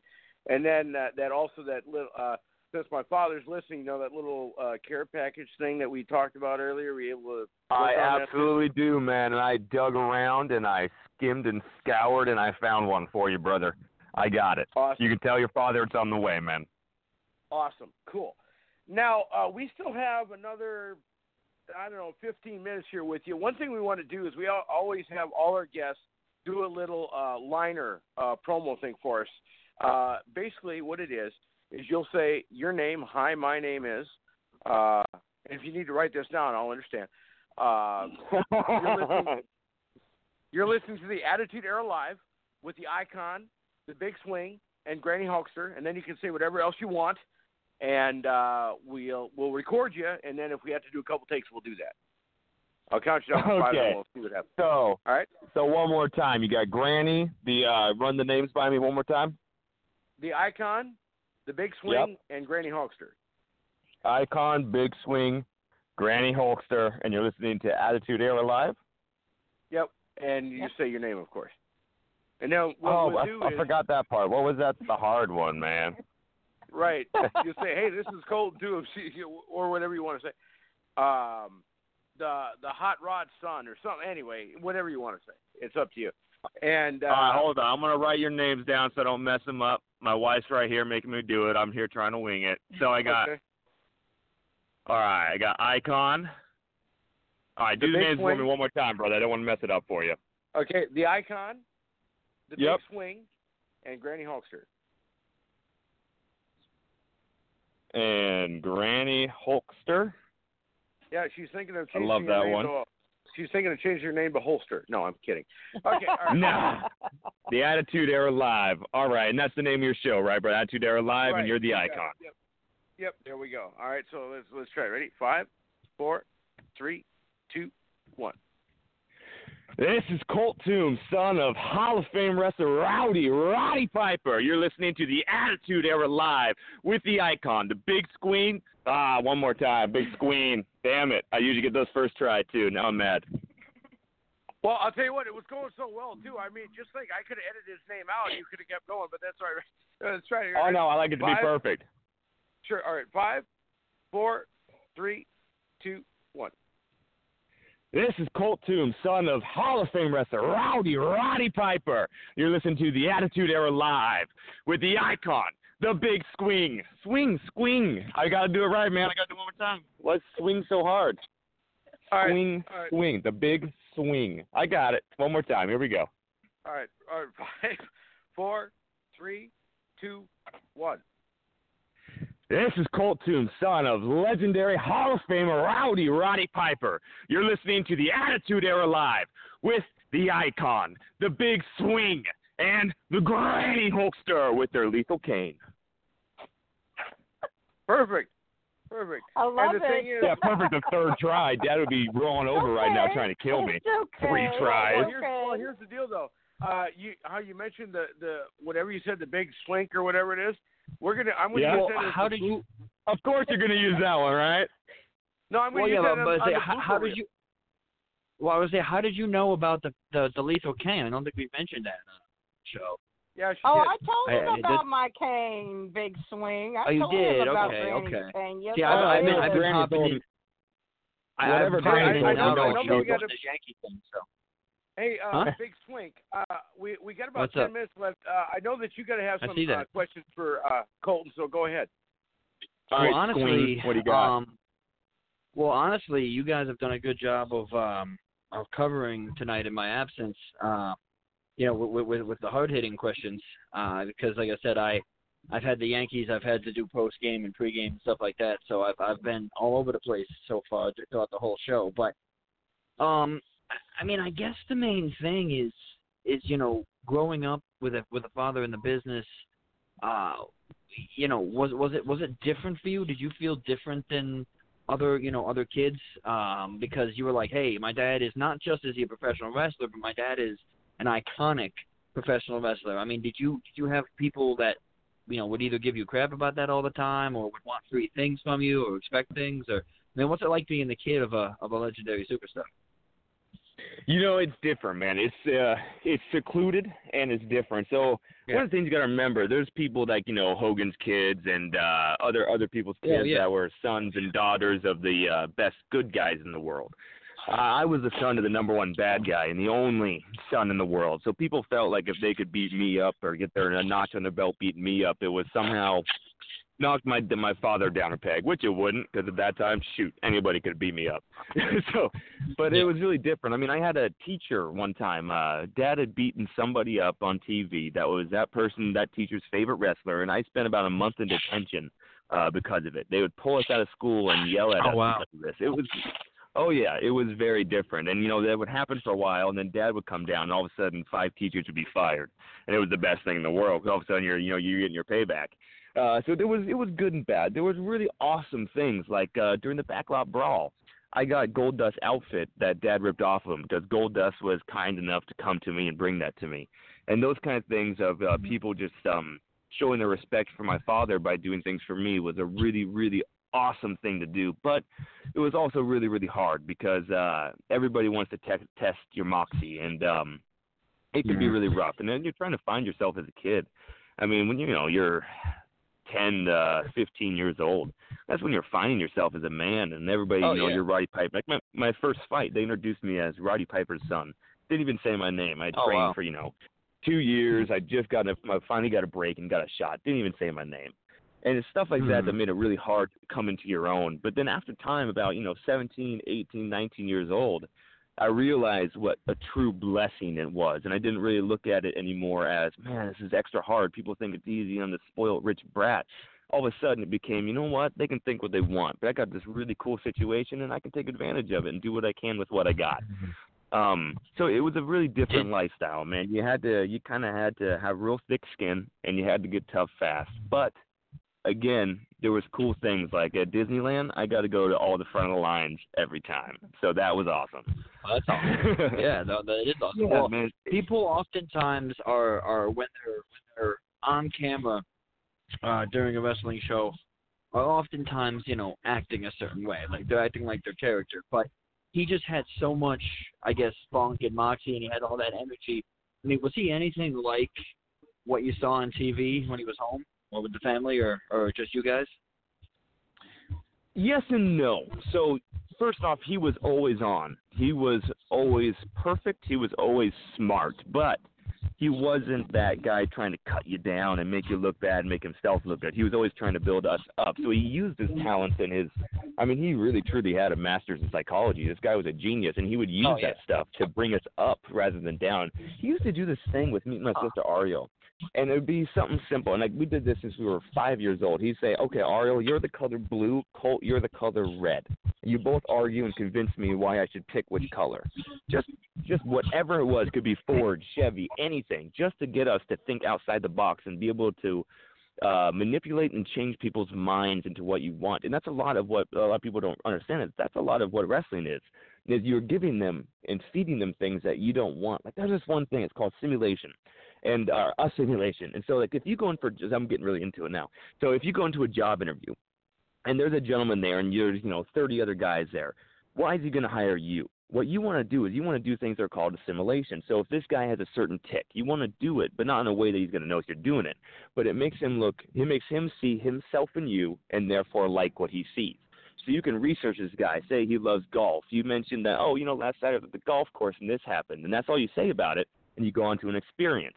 And it's ways to manipulate people through psychology. And this stuff that he would do to bring us up, but then at the same time teach us this that would give us just this amazing ability to get ahead in life. Like, I can hustle pool like nobody's business because of that. So he would use those powers and those tools that he had to bring us up and teach us this education that you can't get anywhere else. And so, yes, he was very much Roddy Piper at home. But at the same time, I mean, I used to cuddle with that until the day he died. I'd wake him up in the morning, and I'd jump right in bed with him. He was that kind of guy. We'd sit there and we'd watch Michael Collins first thing in the morning, cuddling for 2 hours. And I'm 25 years old at the time. We had that kind of relationship, man. It was different. I was never afraid of him because he wasn't Roddy Piper. He was Roderick Toombs to me, but he still had all those skills and all those things that made him Roddy Piper, but he used them in a different way. Does that make sense to you guys, what I'm saying? Yep. Oh, yeah. Okay. Of course, yeah. I kind of went off there, and I just want to make sure it makes sense of what I'm trying to say to you. He was just such an incredible man. I'm friends with your wife on Facebook, and that's actually how I met you. Yes, sir. And now this is kind of an ego statement for me, but I want you to let everybody know, and I want you to be truthful about this. You and I are the best of friends. Am I right or am I wrong? I mean, the bestest. I mean, did you tell them about our matching necklaces? How we both have half of a broken heart? I didn't tell them that. That was supposed to be between us. Well, that's right. I'm sorry. I don't know how to feel about that. Yours says IC and mine says ON on the back. That's right. Okay. I don't really know how I feel about this whole interaction. I guess the last question. Hey, we got matching tattoos, us too, so don't be feeling bad about the necklaces. Well, no, I just feel bad Icon lied to me all this time.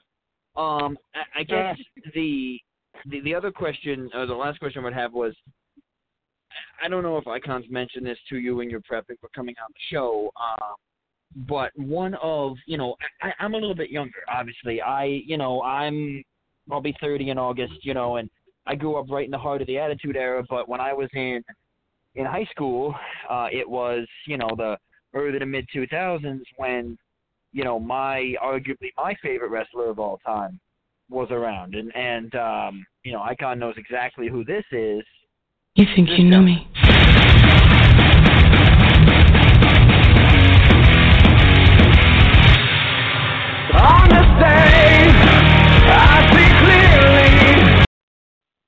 I play that because Edge had a show called The Cutting Edge. Now, and Jericho had the highlight reel also, but Jericho always kind of annoyed me. So I watched Edge. Was your father, when these shows came out, when Edge had Cutting Edge, when Jericho had the highlight reel, there was the Cabana, Cole's Cabana, there was excuse me, there was all Carlito's Cabana rather, all this stuff. Obviously he was the original talk show.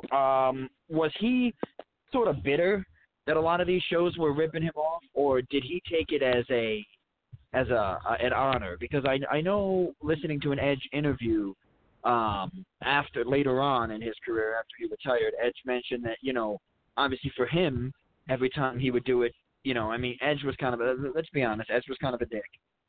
Every time Edge would do his show, he's like, I was trying to channel my inner Roddy. That's what he said. And, you know, Jericho, obviously the same thing, and you know, the Cabana and all that.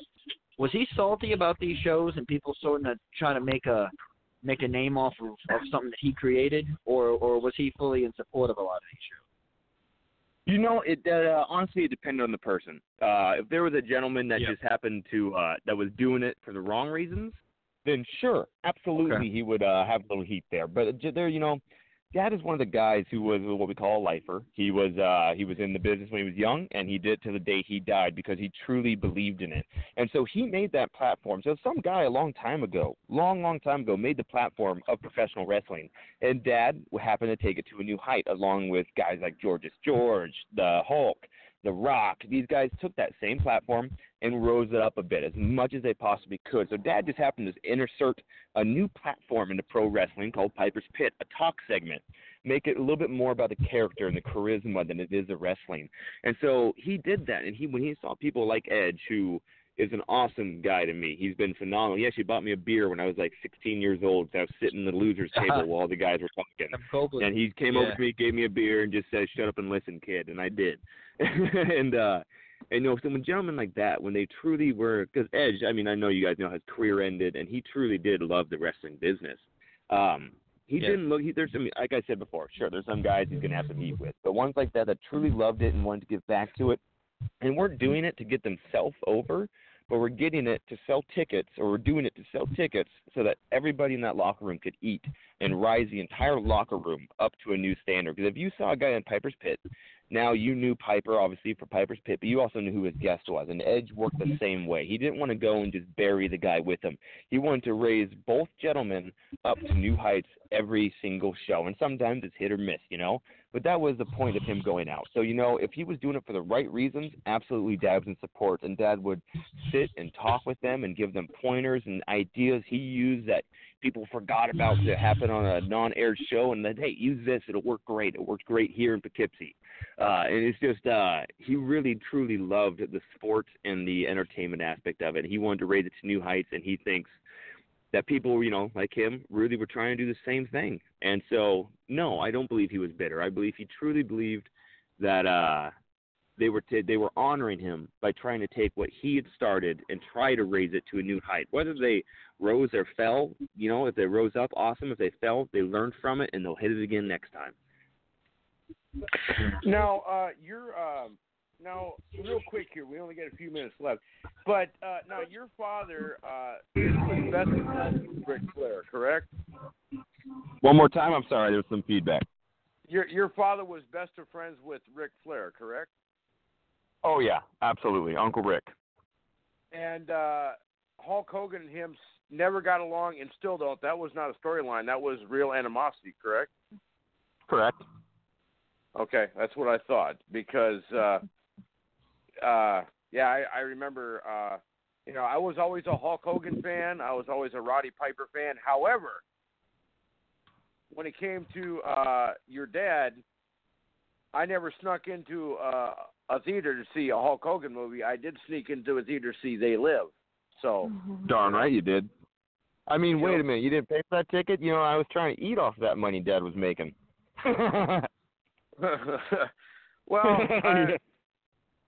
Well, you know, I shouldn't admit it because, well, the theater's no longer in existence. It's now a parking lot. But Anyway. Oh, that's a shame, man.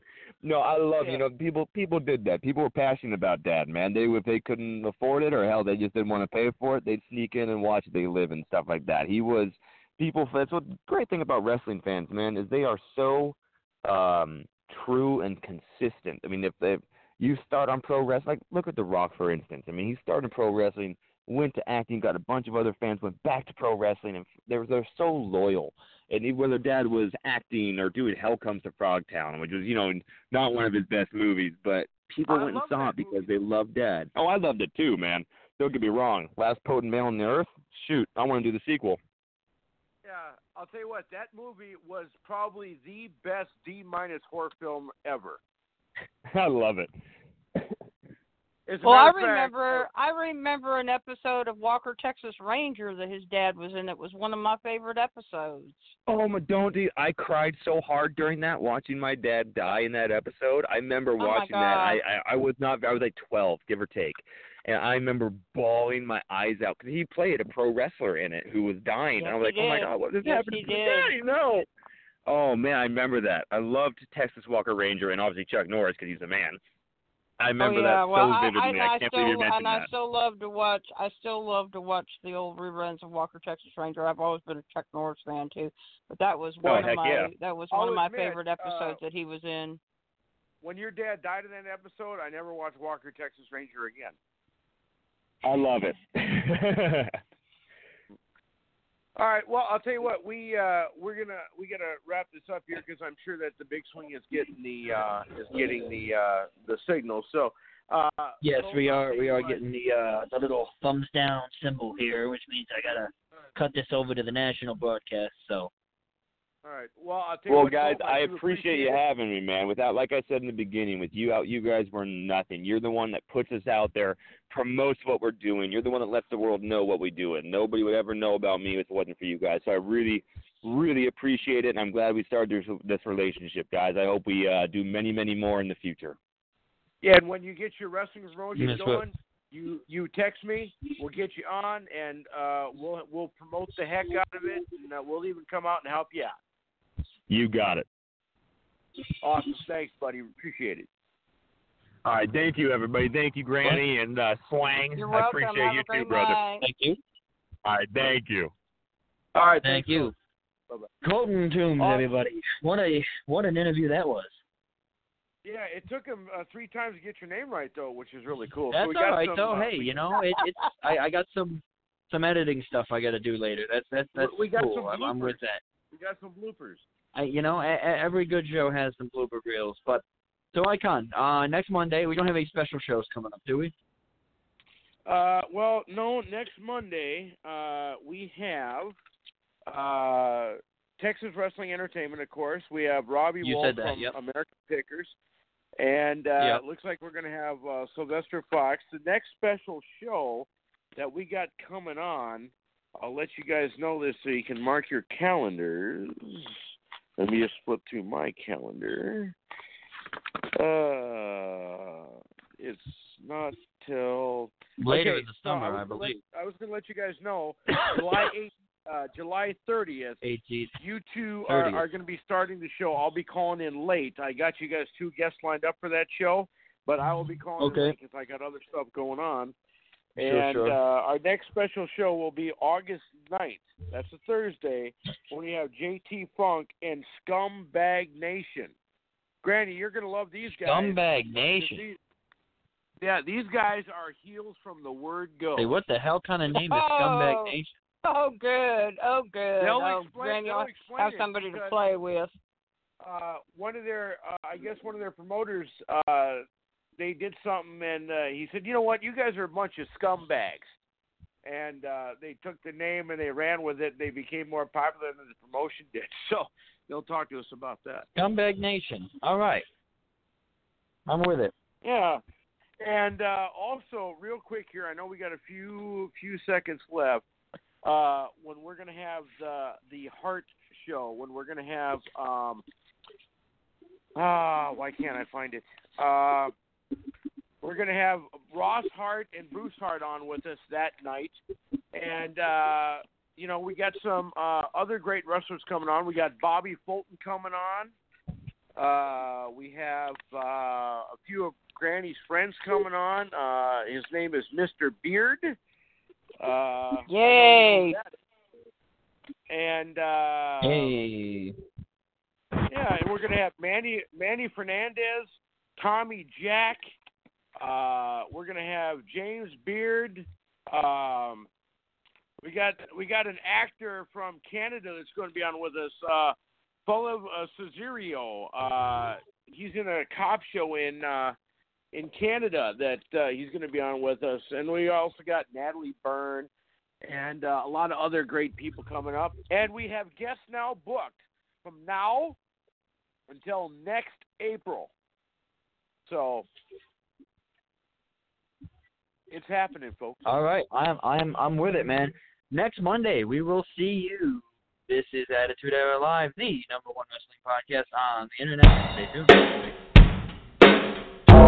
Dead man walking. You've done it now.